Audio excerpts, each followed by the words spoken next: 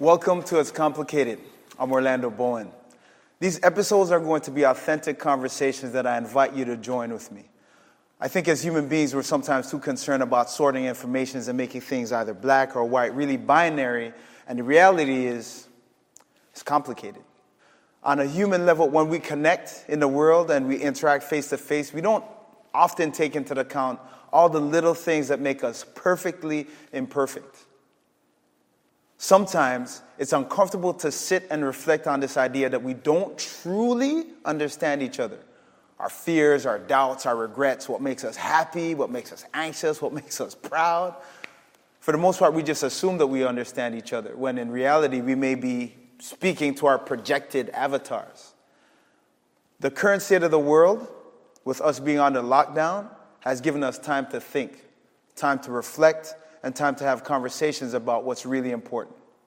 And that's what it's all about, like really being willing to welcome those uncomfortable thoughts, being present, just sitting in it, right? And exposing society's cultural blind spots. No one person has the answer to solving all the problems that we're faced with. No one person could solve the problems that black people or other people of color face today. It's complicated. But we can do something, so we must do something to change those things.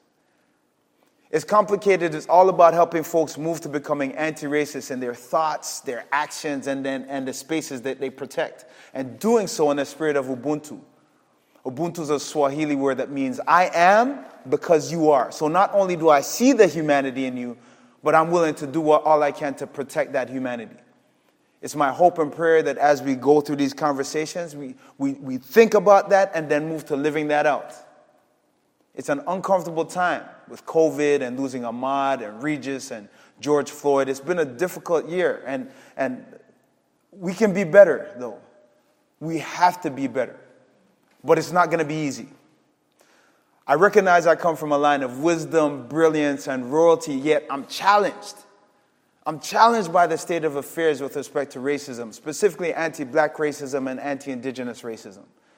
It really hurts me to the core to see how we're treating each other. And even though I'm experiencing this pain and this discontent, I have to say that at the same time, I've never been so optimistic about what's possible as we go forward. There are some conversations being had today, right now, that I never thought would happen in my lifetime. Conversations about race and what it means to be black in North America. Conversations about how police serve in our communities. Conversations about young people and how they're seen in school and how they're prepared and positioned for excellence and success or not.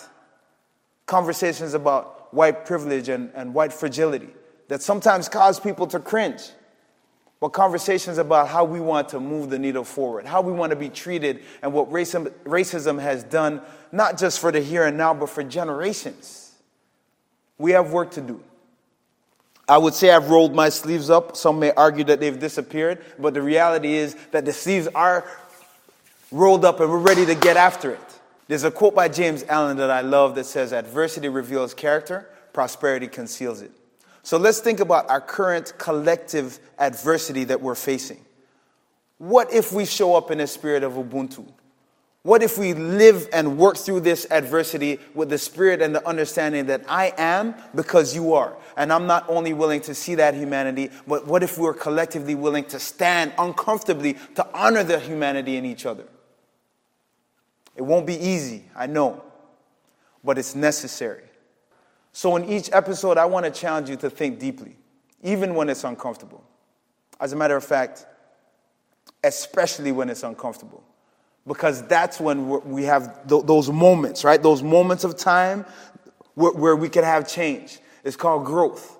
And I want us to be willing, just willing, to take active steps to doing our part to making those changes. I'll always leave you with a quote that moves me, something that moves me to be better, in the hopes that it may move you just a little bit. I'm going to start by asking you to do this. Think about the space and time that we're in. What if the uncertainty that we're feeling right now, what if the discomfort that we're feeling right now is what we need in order to be able to see life a little bit differently, in order to engage life from someone else's lens or perspective, in order to really come to terms that we are truly in this together? What if this experience that we're having right now, this feeling of pain, this feeling of uncertainty, this feeling of discomfort is what propels us forward so that we could gather, link arms, whether physically or conceptually, so that we could collectively move the needle, not just for this generation, but for generations to come. That's how I feel in terms of what's possible. But it's not really about what I feel. It's about what you feel and then what you're willing to do with those feelings. Are you willing to engage in uncomfortable conversations? Are you willing to reflect on your own personal journey and how you show up today, tomorrow, and henceforth? Because that's what it's all about. How we decide to show up. And I know it's going to be messy, but messy's okay because it's complicated.